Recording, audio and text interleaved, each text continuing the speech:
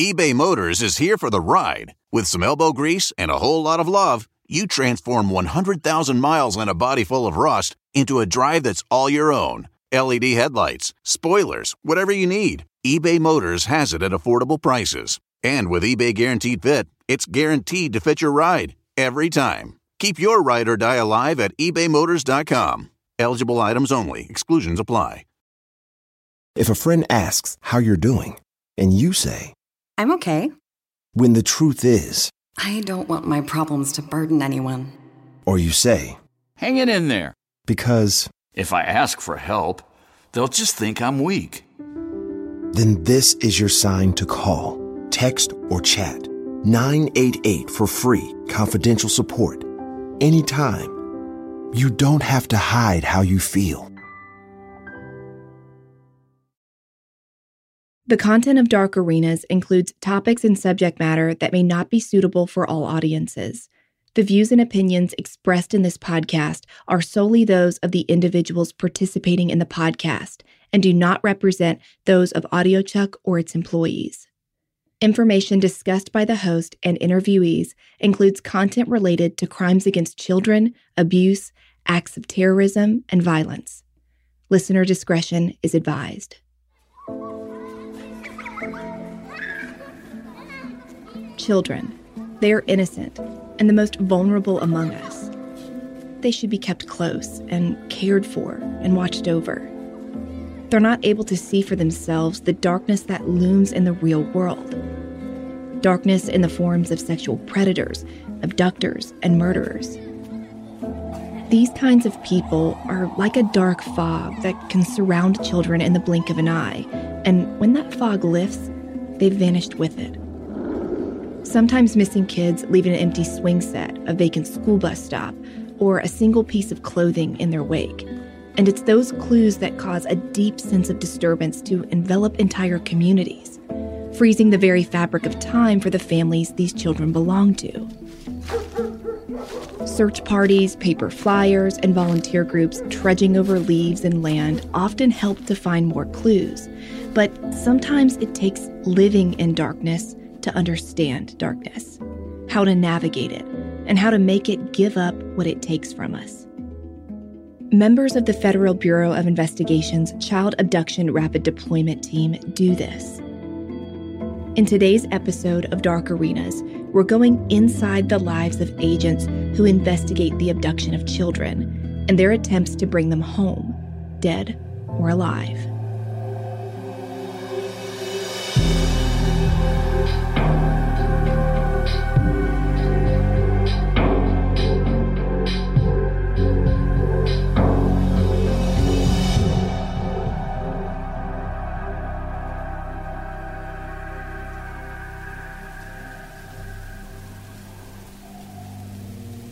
As I stared outside of the window of the security outpost at the FBI's Charlotte, North Carolina field office, I saw lines of water streaking next to one another on the glass.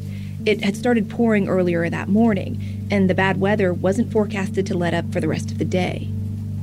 I watched several of the parallel lines of water form row by row on the thick bulletproof glass.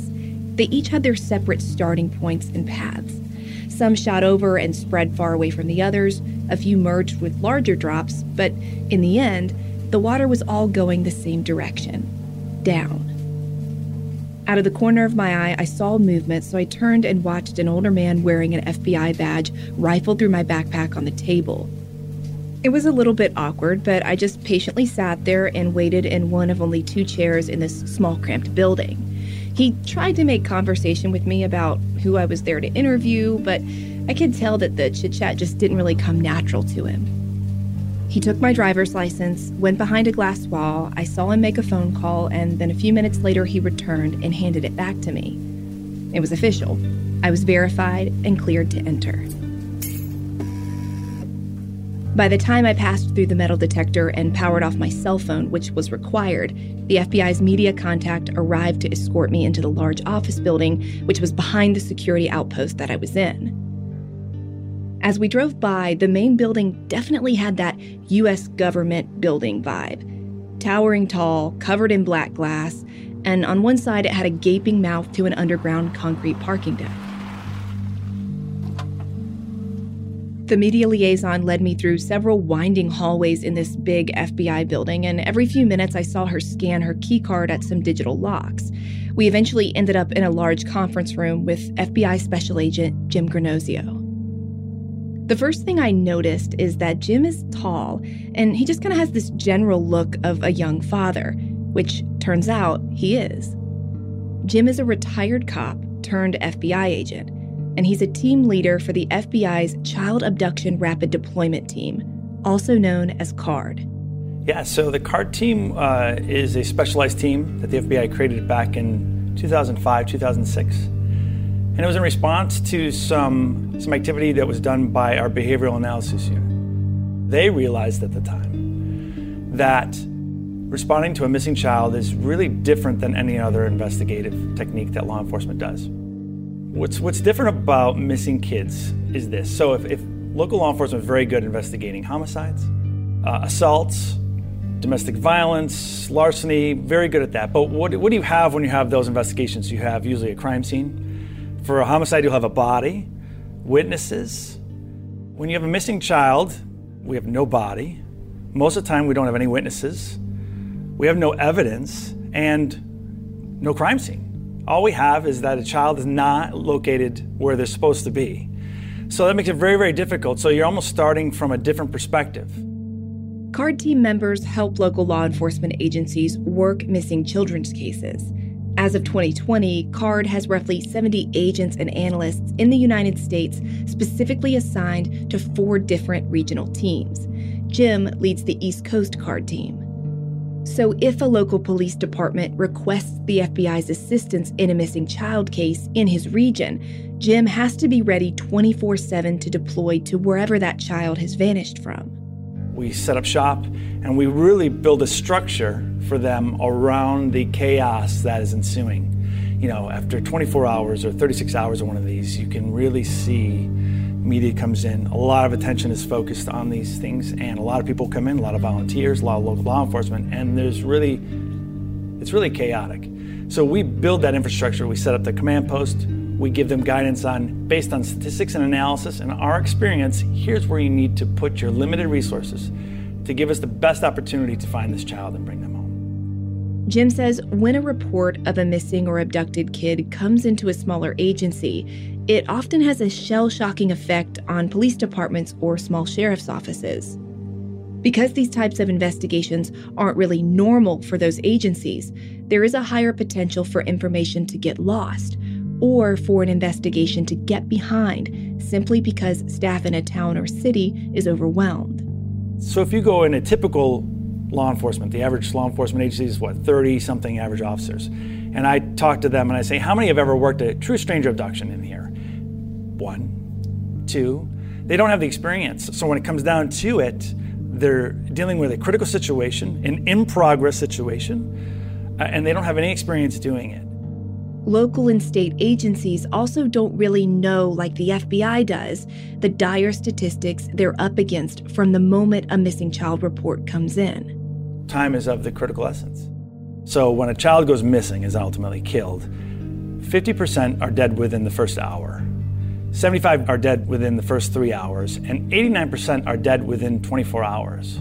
So when you think about that, you don't have much time to say, let's wait, or let's talk to some neighbors and figure out what happens, or it's 11 o'clock at night, let's meet again in the morning. Unfortunately, if you're wrong, if that child does not come back, we are statistically already behind the 8 ball. There's also another hurdle that the FBI says law enforcement, and really all investigators on a missing child case, have to overcome. And that's rushing to judgment and quickly labeling a missing child or teenager as a runaway. It's a battle we fight at any teenager that goes missing. It's human nature, I think. It's not just the public, it's law enforcement when they think about it. When they start talking to their friends and they say, oh, they've run away before, or they're having problems at home, they probably just ran away and they'll be back tomorrow. And so it's human nature to say, okay, let's figure out what's going on in the family, but we'll give them time to come home. And unfortunately, like I said, we don't know that for sure. Every police department has responded to many, many missing kids, and most of the time, 90% of the time, those are what the National Center of Missing and Exploited Children say are runaways. The problem with that is, yes, 90% are runaways, and maybe many of those will come back within 24 hours. But the question I have for law enforcement, when we go in and we teach law enforcement, is how do you know? The answer, of course, is you don't. Jim says at the onset of a missing child investigation, there's usually so little information to go on that if you put a runaway label on a case too soon and don't investigate other clues or theories, you could squelch any life a case may have of being solved, if in fact it isn't a runaway situation. That was the exact problem Jim came across when he was deployed to a report of a missing girl in 2014. Years ago, I worked a missing child by the name of Danielle Locklear here in North Carolina, and she was 15, and a lot of people thought she ran away. And actually what kind of turned the tide on that public perception, including school and friends, was this. One of her friends was over at the house and was talking with the family, and what had happened was someone saw her walking out to her mailbox, and then she was all of a sudden gone. There was problems in the family, or allegations of problems in the family. And so they said, okay, she just ran away. And the friend said this. She said her makeup's here. She would not walk out to the mailbox without makeup on, let alone run away for a long period of time. There's no way this girl would do that. And I really think everyone kind of said, yeah, you're right. This is an indicator that something's not right. She wouldn't just walk away from something that she always did. So it's little things like that show that kind of change perception and say, could be a runaway, but what if it's not? What was the outcome of Danielle's case? She was murdered. She was murdered by her boyfriend. Jamichael Malloy has been indicted on a first-degree murder charge in the 2014 death of 15-year-old Danielle Locklear. He lured her out of the apartment that night with another boy, and he murdered her, put her body with a cinder block and put her in the river. And we found her in the river weeks later. In the last hours, human remains have been found. Is it missing girl Danielle Locklear?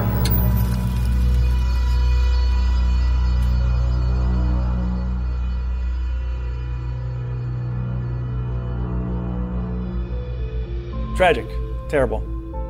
15. Yeah, she's 15. So, based on experiences like the Locklear case, Jim is a firm believer that misdiagnosing any minor's disappearance as simply a runaway scenario can be a grave mistake. He understands, though, why some investigators and agencies are so quick to jump to this conclusion. He says because young people's use of technology and their cell phones is so much greater than it was even a decade ago, online activity can blur the line for police who are asking, was this child or teenager really taken, or did they choose to run away to be with someone? Kids these days with their devices, you have a lot of grooming, right? If kids are meeting people online, they think it's a boy from the next town over, and they fall in love via text or instant message, Kik, whatever it may be, and they're talking with them, and it comes a time when they're going to meet, and that person says, I'm going to come pick you up, leave your phone at home or do whatever with it. Well, yeah, that girl or boy walked out of their house on their own accord, and technically they ran away. They packed their bag, they grabbed their toothbrush, and they left. But where are they now, and who are they with? So yes, they ran away. But what happens when we exploit that social media? We found out that 15-year-old boy that she thought she was talking to is actually a 55-year-old guy from 3,000 miles away. Where are they now, and what are they doing? And is she really in agreement with everything that's going on? Probably not.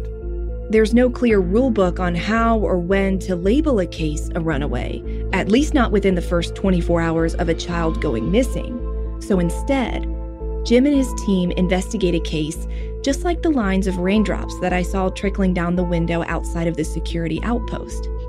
The agents put information side by side, knowing full well that some leads may shoot off on their own and go nowhere, some may merge with others, but all of the work, like the water, is going in the same direction, narrowing down a mystery by a process of elimination.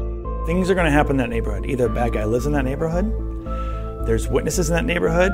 If this child's been murdered, the child's going to be put in a certain vicinity of that neighborhood. I need to get in that neighborhood and literally tear it apart. Do you want to set your child up for success? IXL Learning is an online learning program for kids covering math, language arts, science, and social studies. IXL is designed to help them really understand and master topics in a fun way. Now, my little guy is still young, but I can already tell that integrating fun ways to learn is going to be a game changer for him. Powered by advanced algorithms, IXL gives the right help to each kid, no matter the age or personality. IXL is used in 95 of the top 100 school districts in the U.S. There's one site for all the kids in your home, pre-K to 12th grade. Kids can even access IXL on the go through the app or your phone or tablet. No more trying to figure out how to explain math equations or grammar rules yourself. IXL has built-in explanation videos. Make an impact on your child's learning. Get IXL now. And Dark Arenas listeners can get an exclusive 20% off IXL membership when they sign up today at IXL.com/arenas. Visit IXL.com/arenas to get the most effective learning program out there at the best price. When it comes to learning a new language, which is something that's a passion of mine because, hey, I'm in the field of communication. I can't help but love language. But what I really want most is a software or program that I can trust. I want to make sure that what I'm paying for, I'm actually going to be able to use in the real world. And that's why I love Rosetta Stone. It's the most trusted language learning program, and it's available on desktop or it can be used as an app on your phone or tablet. Rosetta Stone has been trusted for 30 years with millions of users, and there are 25 languages offered. 25. I'm currently brushing up on my French because I learned it pretty well a couple of years ago, but I've gotten away from it. And one of my favorite things about the app is that true accent feature where you get feedback on how well you're pronouncing words. And when it comes to a language like French, I obviously want to make sure I'm doing the accent right. So whether you're traveling abroad or trying to break down a communication barrier with a new friend, Rosetta Stone is something you should look into. Because you don't want to put off learning that language. There's no better time than right now to get started. For a very limited time, Dark Arenas listeners can get Rosetta Stone's lifetime membership for 50% off. Visit rosettastone.com/arenas. That's 50% off unlimited access to 25 language courses for the rest of your life. Redeem your 50% off at rosettastone.com/arenas.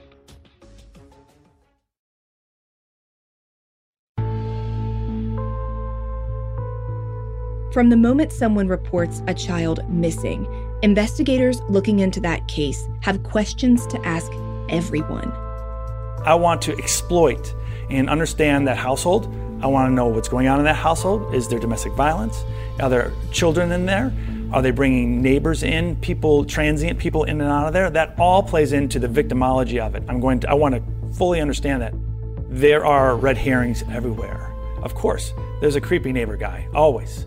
There is the child likes to go play over with this kid who may have hit him before.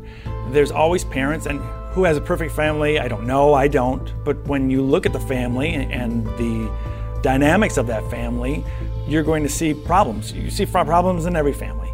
But we need to kind of peel that back and say, okay, are these problems that would cause hurt to that child or push that child into running away? There's not an easy answer, but yeah, there's always red herrings. There's always there's neighbors that we need to investigate. There's a suspicious vehicle that everybody see, that white van, right? The white creepy van that free candy on the side of it or whatever. And there's always people that are going to say that, right? There's call-in complaints saying we saw them at Walmart. There's call-in complaints from down the road saying we saw that kid 300 miles away. And we can't discard those. Statistically, they're probably not reasonable, but we are going to follow up on those.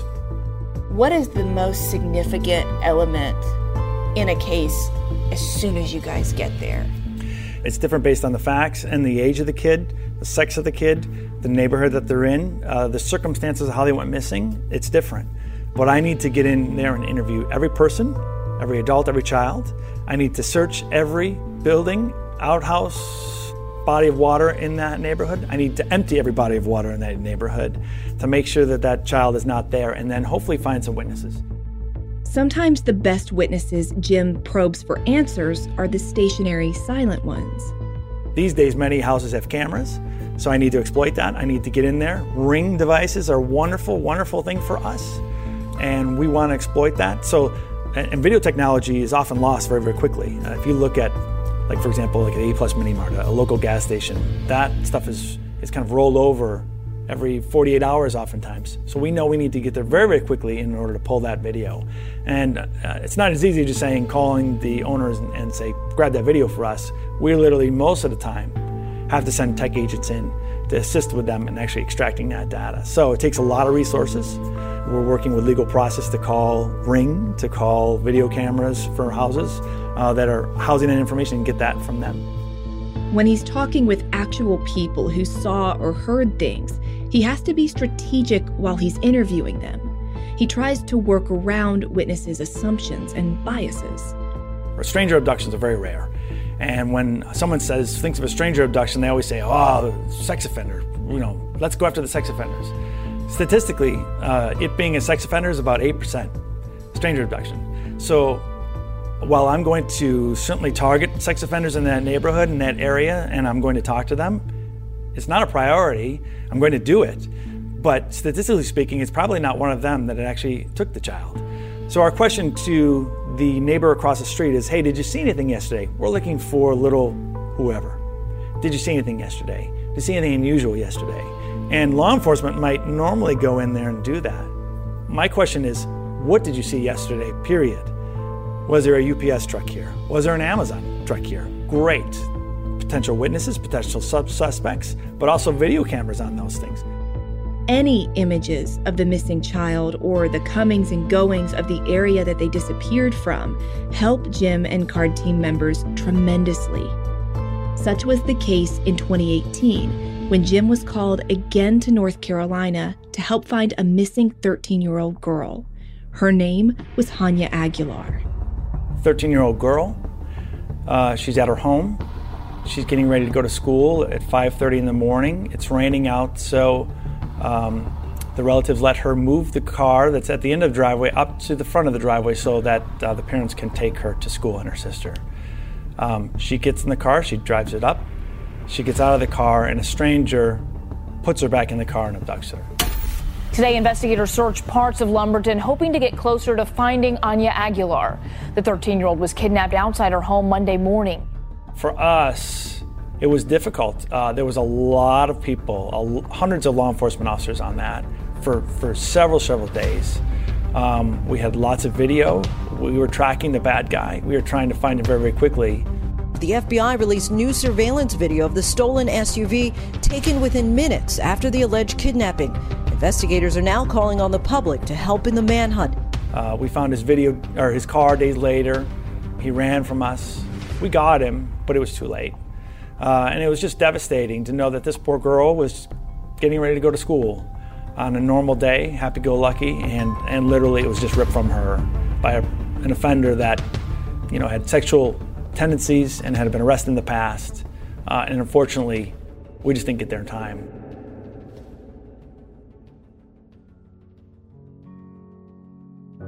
Hanya Aguilar's killer, like Jim said, was caught and imprisoned, which is a good thing. Having that video from the community helped provide her family with some answers and closure as to what happened to Hanya, how she was taken, when, and where her body ultimately ended up. Jim says even though the surveillance video in that case couldn't help the FBI save Hanya in time, it still served a great purpose for the investigation as a whole. He says the same goes for public engagement on social media with missing kid reports. They're essential to alerting people that a child has been taken and all eyes need to be open. Social media changed things because not only am I now not relying on the local news to broadcast it, but literally families and victim families are almost immediately on Facebook and they're spreading that message to their friends. They are then posting it. Within 10 minutes, you have 5,000 people reposting that a child is missing, and the law enforcement hasn't even arrived on scene yet. So I think that's really kind of changed things. But as we all know, social media can be a double-edged sword. In a world where anyone can write anything online and it's believed as truth, sometimes posts by concerned citizens in a missing child investigation can become hindrances to the FBI instead of help. people who are just spreading false information hurts us and ultimately takes resources away from the legitimate investigation and gives us a worse opportunity to find this child alive. That exact fear came true during the Hanya Aguilar investigation. We were very, very quickly into social media, very quickly into news, asking for help from the community because we had a vehicle that we knew. So we were putting that out very, very quickly, asking for help. But people literally made up things like they had seen her at certain areas and then started pushing that very heavily in social media. So if I'm a neighbor and I say I saw her at a gas station, I'm convinced of it, and she asked me for $5 and it was 2 hours away from here, there's no doubt. And then all of her friends liked that social media post, and then all of their friends, and then the whole neighborhood saying she was seen here, she was seen here. Well, of course the FBI is going to follow up on that. But ultimately when we went and talked to that girl, she made up that whole story. And think about the time it took us to find out who that was, find out where they live, send officers and agents to that person's house to figure out that wasn't real, and then get that word out to people saying, hey, this allegation is not legitimate. Please don't consider it. Please don't keep reposting it. And then we can move on to the legitimate activity. So to be clear, the FBI wants people to keep sharing posts about missing kids. They want people to write in with tips and information. But please use common sense when it comes to what you post about online regarding a missing child. Don't hype up fear and spread misinformation. No one should be the person who bogs down a federal investigation into a missing child because they wanted to get attention. Another downside to social media engagement, according to Jim, is that social profiles and chat rooms are the precise tools many of these child abductors use to access and lure young kids and teens. We're back to that double-edged sword thing that I was talking about.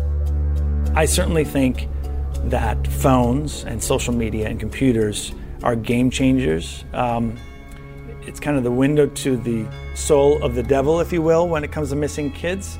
They are both good and bad. They're a great way to find people, but I also know that that's the open door into your house. People are worried about the boogeyman and someone breaking in. I'm going to lock my doors at night, but yet they give their child that telephone, and the child goes up to their room and is on that phone all night long. That literally is the open window into your house in order to get that child out. If I'm a bad guy, I don't need to break into your house. I'm going to groom your child. I'm going to lure that child. The child's going to come to me. Why would I break into your house? I don't need to do that. That's a sobering thought for sure. It makes me want to never let any kid I'll ever have a phone or access to the internet. When you look at someone who's going to groom a child and then lure them out online, they're socially marginal, right? They don't have the ability to go up and interact with that child. They're not going to take them, but they can do that online. And they can spend the time grooming that child, where maybe that child's mom and dad don't pay attention to them and don't listen to them. Well, that individual will spend the time listening to them, talking to them, and say your parents are this or your parents are that, all in an attempt to get them out of the house in order to have a relationship. And certainly these people probably are not in it for long-term relationships, right? They didn't just meet the 13-year-old girl online and think that they're going to be their life partner. It's mostly sexual gratification and determination that they're going to get out of this. And then when they realize what they've done, that's where the danger comes in for these kids, right? So the offender is so motivated to get their hands on these children. Once it happens, okay, I get my hands on these children, I've done the act, whatever I need to do. Oh my gosh, what do I do now? I have a child that I can't bring home, because where am I going to explain this? It's now a witness. If a child does make it out of that situation alive, more than likely, Jim says the psychological damage a perpetrator has inflicted on them via the online or in-person relationship is severe. The child just doesn't always know it. The grooming effect really takes hold of these kids, and even afterwards puts hold on them. I'll give you an example. I worked a missing girl. She was 12 years ago in New Jersey. And she was lured out of her house. The bad guy paid for her to get on a bus and drive about 200 miles down to him. We literally caught up with them as she was getting off the bus, and we pulled him over. In his backpack, he had a knife, he had a little teddy bear, he had handcuffs, he had all the kind of duct tape. He was going to do bad things to this child. And so we recovered her. It was great. Nothing bad happened to her. And that gentleman actually wanted to go to trial. So we were preparing for trial, and I remember bringing her into the FBI office, and we were talking to her. She was going to testify. And she was a great witness, smart, and was ready to go. And she goes, Mr. Jim, can I ask you a question? I said, sure. She goes, after the trial is done, can I go home with my family? I said, absolutely, of course. She said, can I ask you another question? I said, sure. And she said, is he going to go to jail? And I said, probably. She goes, all right, one last question. I said, sure. She said, when he's done with jail, can I still marry him? And so she really didn't understand. I mean, he was totally locked into her, and she was still she was still in love with this guy, in his grasp, and ready to wait for him to get out of jail at 12 years old. Just a scary thought for parents. It's honestly heart-wrenching for me to think that a child has been so deceived and preyed upon that they don't even know the difference between real love and evil.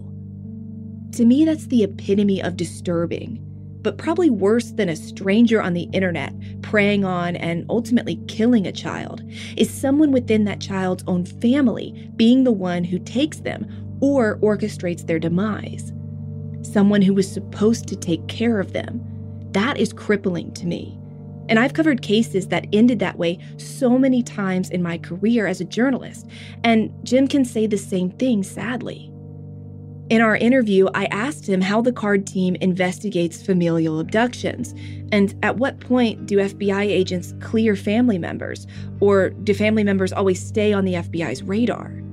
His answer will make anyone who hates confrontation squirm.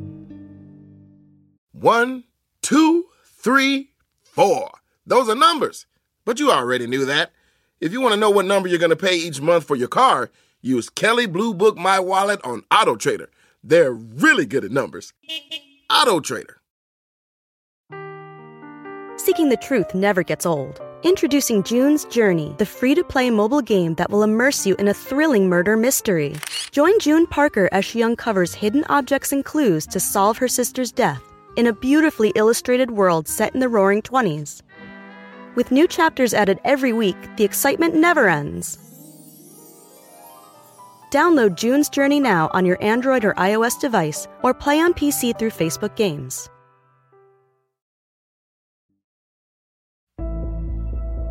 This afternoon, authorities released the autopsy results for 3-year-old Mariah Woods. A dive team recovered the toddler's body in a Pender County creek in December. Her family reported her missing days earlier. In November 2017, FBI Special Agent Jim Granozio and his CARD team were dealt a heartbreaking defeat. The body of a missing toddler, Mariah Woods, was found lifeless in a North Carolina creek. She'd been wrapped in garbage bags and sunken in a sofa cushion that was filled with cement. Jim wasn't able to bring Mariah home alive, despite weeks of intense searching. When I got home from that, you're just exhausted, because generally you go into these and we work. Generally the first 48 hours there's no sleep for our whole team, and then we will work on shifts of 3 or 4 hours versus sleep. And so we were just exhausted, everybody was. And I got home, I walked in, and I got some breakfast, and it was in the morning. And I remember I just had tears pouring down my face, and my wife walks out. She's also an agent, and I'm not really that emotional normally, but I couldn't stop crying like a little kid.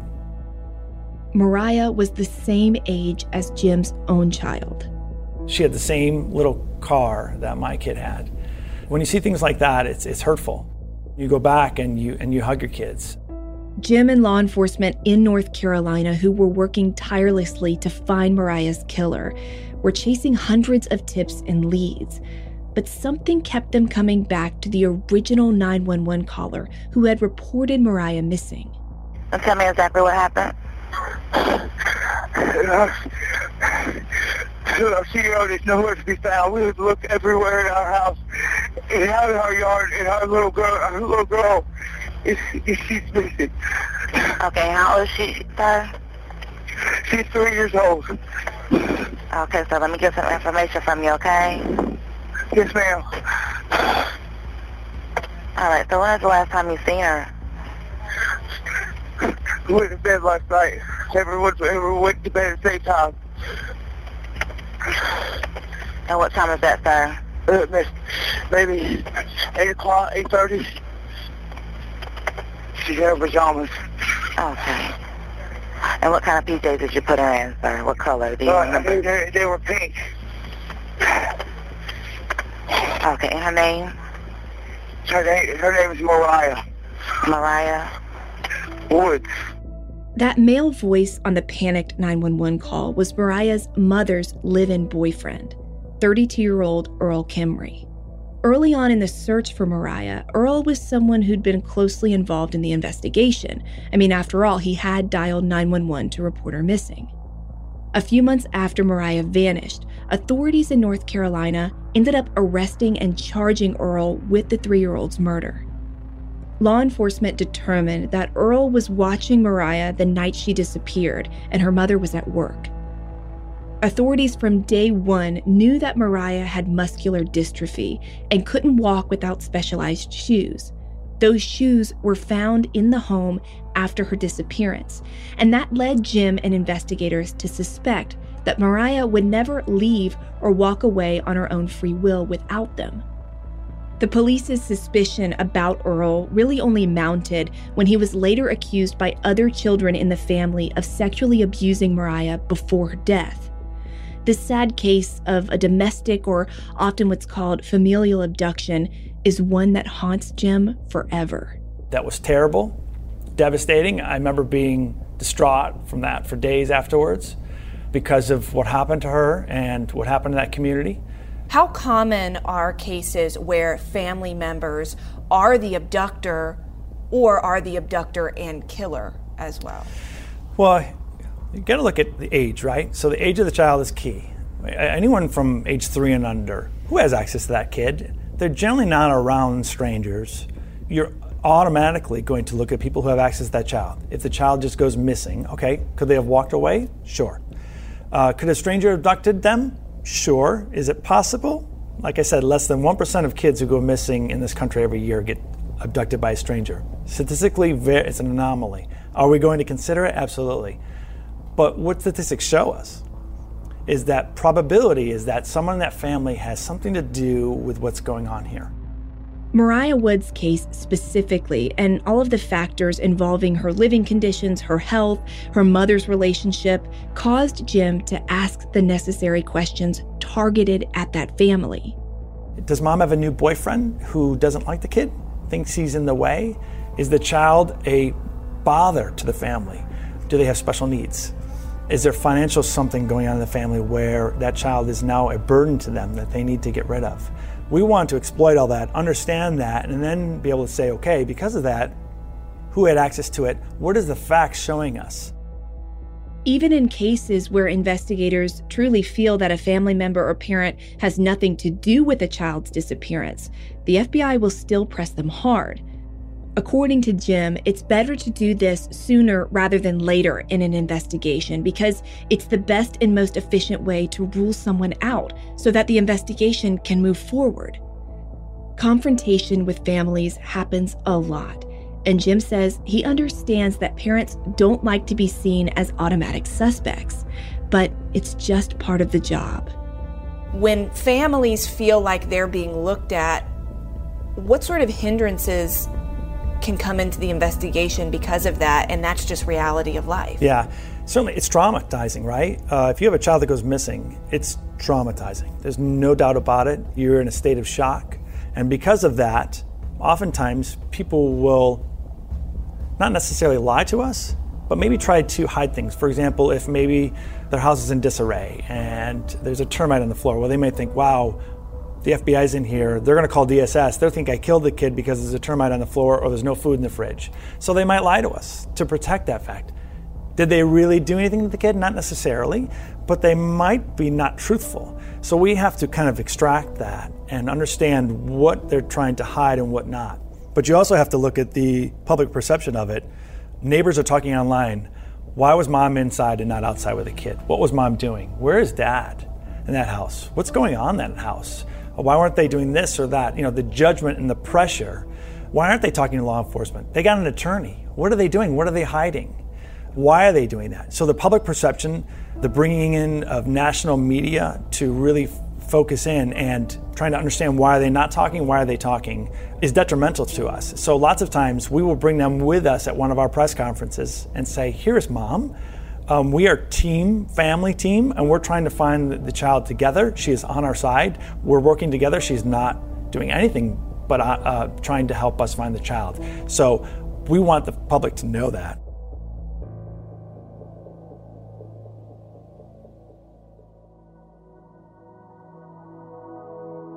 Working delicately with families, investing sleepless days and nights to the search for a child, and sometimes seeing the most horrific endings to these crimes, it takes a toll on Jim and all of the CARD team members.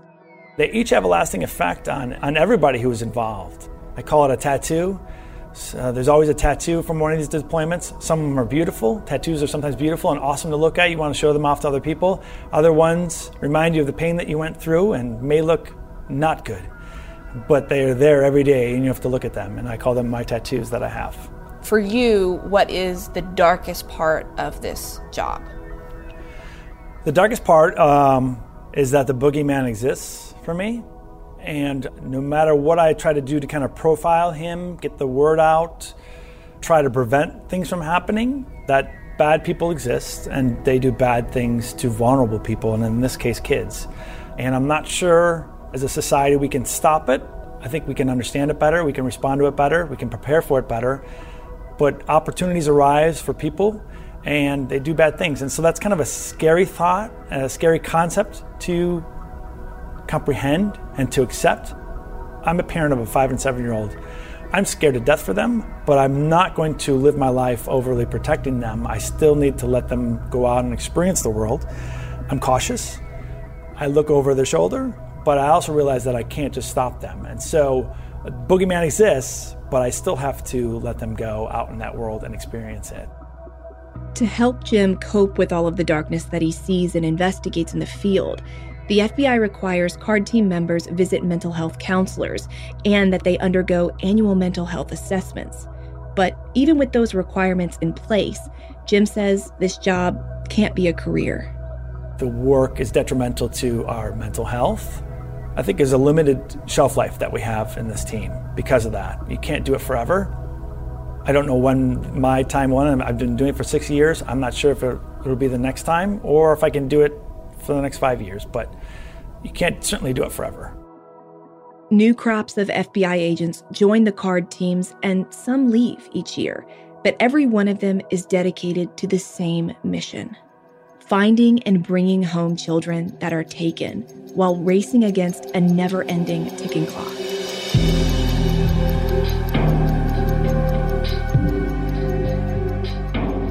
The FBI encourages all parents or guardians of minors to download the FBI Child ID app on your smartphone or device. It's a free app that includes tips on keeping children safe, as well as guidance on what to do in those first few critical hours after a child goes missing. You can upload photos of a child, identifying information, and you can even create a missing poster that you can easily send directly to authorities if your child disappears. And if you're worried about privacy, the FBI doesn't collect or store any of the photos or information that you upload to the app. You can download the FBI Child app today on the Apple App Store or Google Play.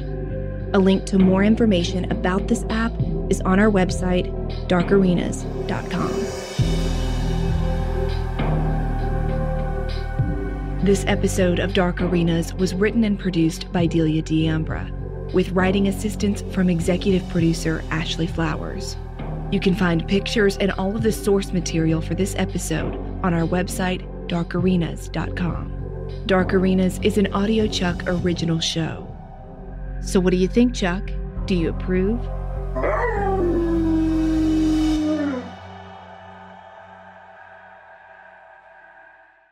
The living room is where you make some of life's most beautiful memories, but your sofa shouldn't be the one remembering them. The new life-resistant high-performance furniture from Ashley Store is designed to withstand all the spills, slip-ups, and muddy paws that come with the best parts of life. Ashley Store's high-performance sofas and recliners are soft, comfortable, and easy to clean for more mess and less stress. Shop the life-resistant high-performance furniture in-store or online at Ashley.com. Ashley, for the love of home. Shopify is the global commerce platform that helps you sell at every stage of your business. With the internet's best converting checkout, 36% better on average compared to other leading commerce platforms, Shopify helps you turn browsers into buyers. In fact, Shopify powers 10% of all e-commerce in the U.S. Sign up for a $1 per month trial period at shopify.com/podcast free. All lowercase, shopify.com/podcast free, shopify.com/podcast free.